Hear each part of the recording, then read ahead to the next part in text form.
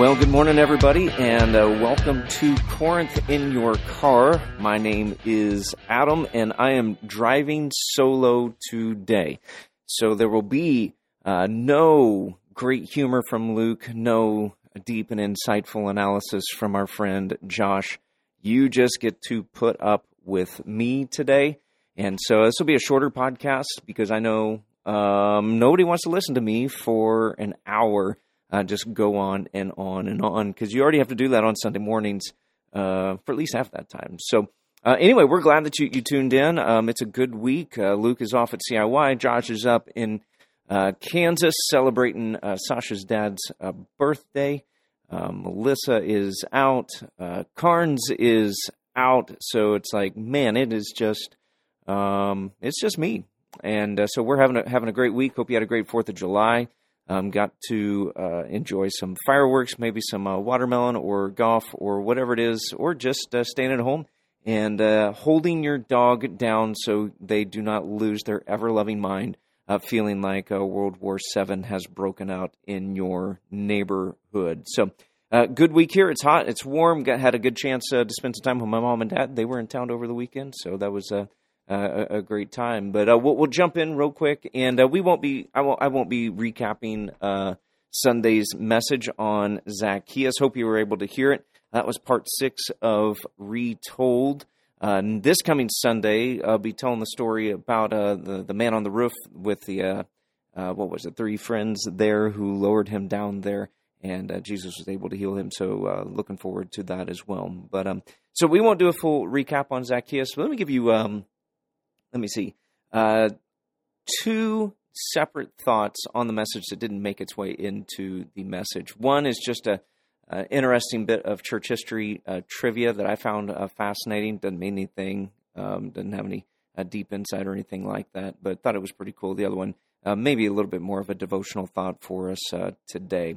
So the first thing I found that was really interesting in just doing some research on Zacchaeus is that there's a early church father, Clement of Alexandria, and in some of his writings, he refers to Zacchaeus, but the thing that I found fascinating was that he actually refers to Zacchaeus in a way that has led some people to believe that Zacchaeus is actually Matthias.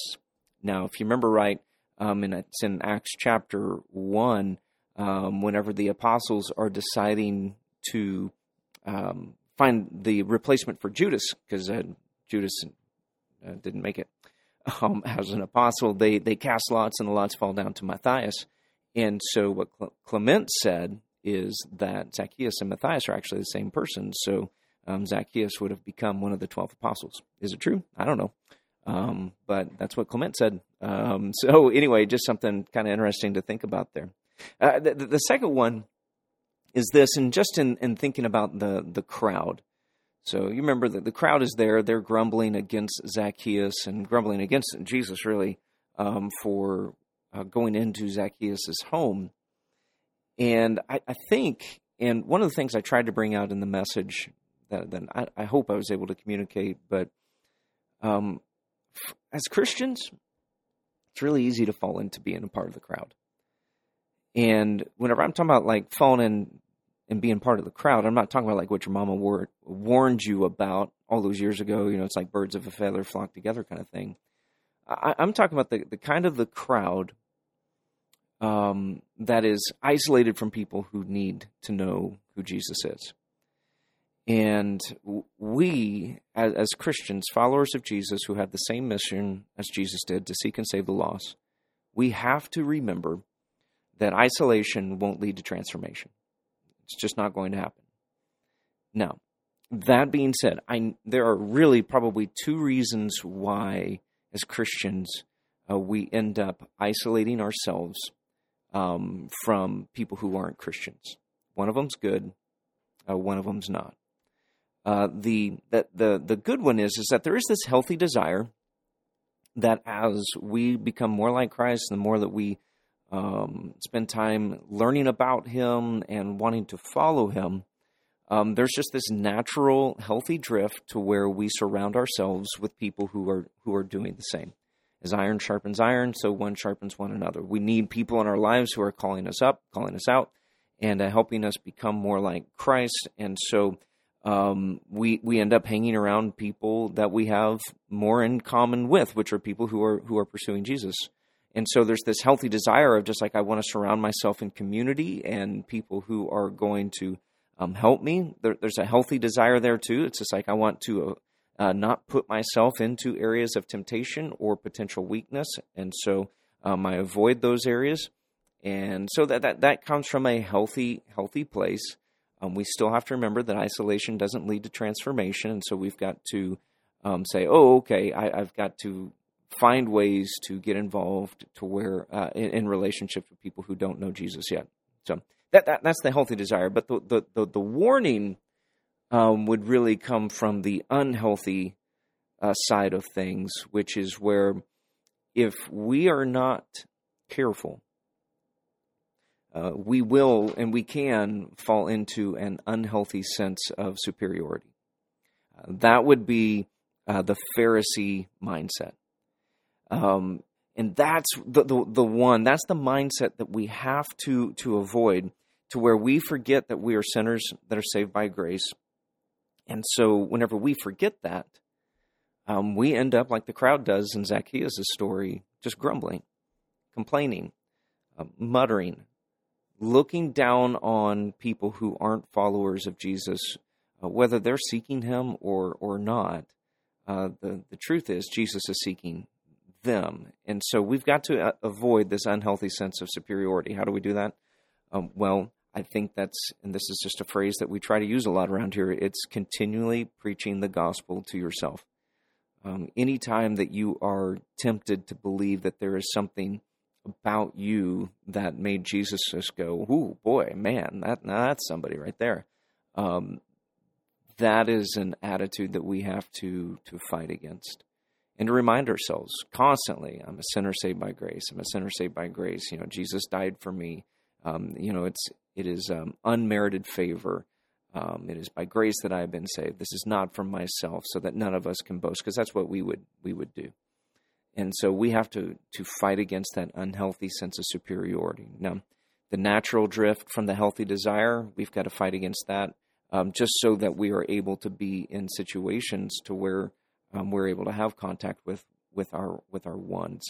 But that unhealthy thing, that if we have that is something to repent of and to run away from as quickly as we can, because isolation won't lead to transformation.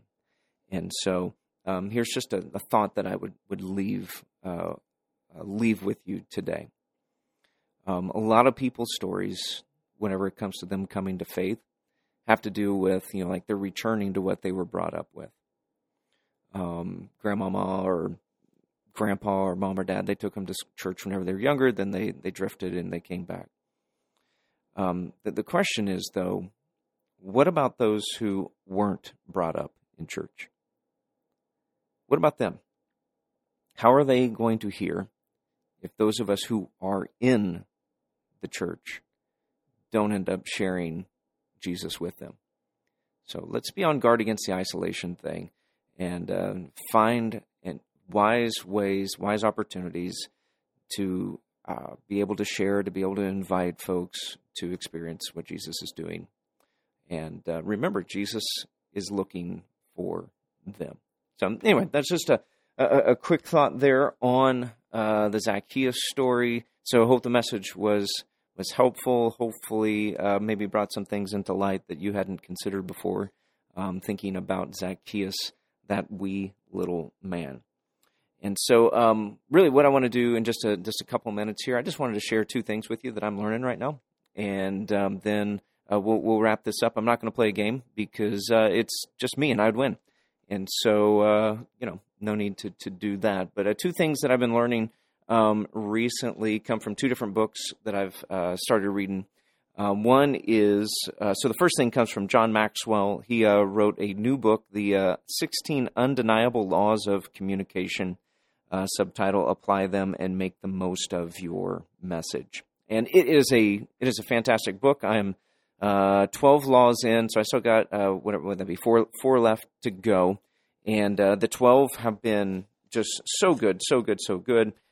This was the book I was reading whenever we were down on the beach for our anniversary trip.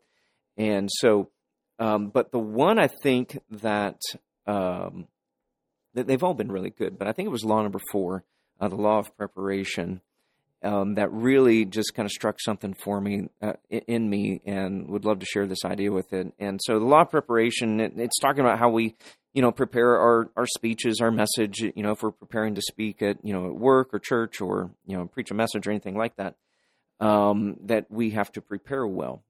And he's got this line in there that really just kind of struck a chord with me, and it was, are you winging it or are you working it? So are you winging it? Are you just like doing the bare minimum, just to get up and give people a talk or a message that'll just say, oh, yeah, that's pretty good. Or are you like really working it to try to help bring around either change or transformation going on there? And so that was just a really, really just like, man, that was just an incredible thought. But it made me start to think about it like this, that we all have different gifts. We all have different God-given abilities and talents that God has gifted us with. And there is a temptation whenever you have a gift to wing it and to not work it. And here's the scary thing. Because you are gifted, you generally can wing it without working it, right? And the reason is it's very simple. It's because you have a gift. You're gifted in that area. So most people, you're already better than whenever it comes to this area. And so if you just wing it, you can get by with it. And so a simple challenge to you this week, whenever it comes to home, whenever it comes to work, wherever you find yourself, is that as you look at the talents and the gifts, the abilities that God has given you, and I'm talking about those things that that you are, for most better part, you are better at doing than people around you. That's why it's a gift. That's why it's a talent. My question is for your home, for your company, for even for your church. Are you winging it or are you working it? Are you putting in the work whenever it comes to your gifts and talents to make sure that you're maximizing them not for your gain, but for the benefit of others around you? The second thing I'm learning comes from another book that I just started reading. I'm not through this book either. It is a short book, like literally, I think it's only like probably about 6 inches tall. But anyway, it's a book called Stay in Your Lane by a guy by the name of Kevin Thompson. And it is a super simple idea about how we can deal with our problems, sticky situations. And he has just like this super simple formula for how we kind of start to process through these things. And I absolutely love it. And so it is super practical. I want to share it with you real quick and then encourage you to pick up the book because he goes into much further depth than I will be able to do in these few moments as talking about this idea. But so the basic idea is this, is that whenever we are faced with a difficult situation, whether it's at home, work, relationship, whatever it is, okay, is that you get out a piece of paper and you draw 2 lines on it, 2 vertical lines on it, so that you can create 3 columns. And here are the 3 columns. Here is the beauty of this system. On the far left column, you write, what's mine? The middle column, you write, what's theirs? And on the far right column, you write, what's God's? Okay, so what's mine? What's theirs? What's God's? That's it. And so as you start to work through your problem, as you start to work through the conversation that you need to have or the decision you're trying to make, as you deal with this relational issue, what's mine, what's theirs, what's God's? He gives a great example in the very first chapter introduction of the book, just talking about this couple that was struggling with a family vacation because they had adult children, and one of the daughters-in-law was making life miserable for everybody whenever they go on trips. So some of the other siblings were saying, hey, we're not going to come if she comes, and all those other kind of things. And so they went to Kevin and they said, man, we just feel stuck. We don't have any options or anything like this. And so he just walks them through the process and helped them to see it's like, okay, you've got some things that are yours, like you're going to pay for the trip. And so that means what's yours is you also get to decide who's going to get invited. Okay, that's under your control.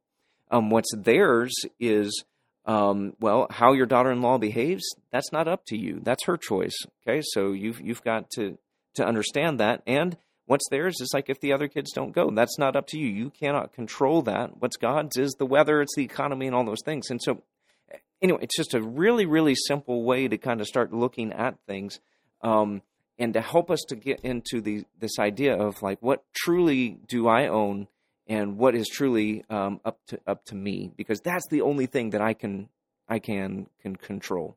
And so I can't recommend this book enough. I think that the practical advice in this is just so fantastic.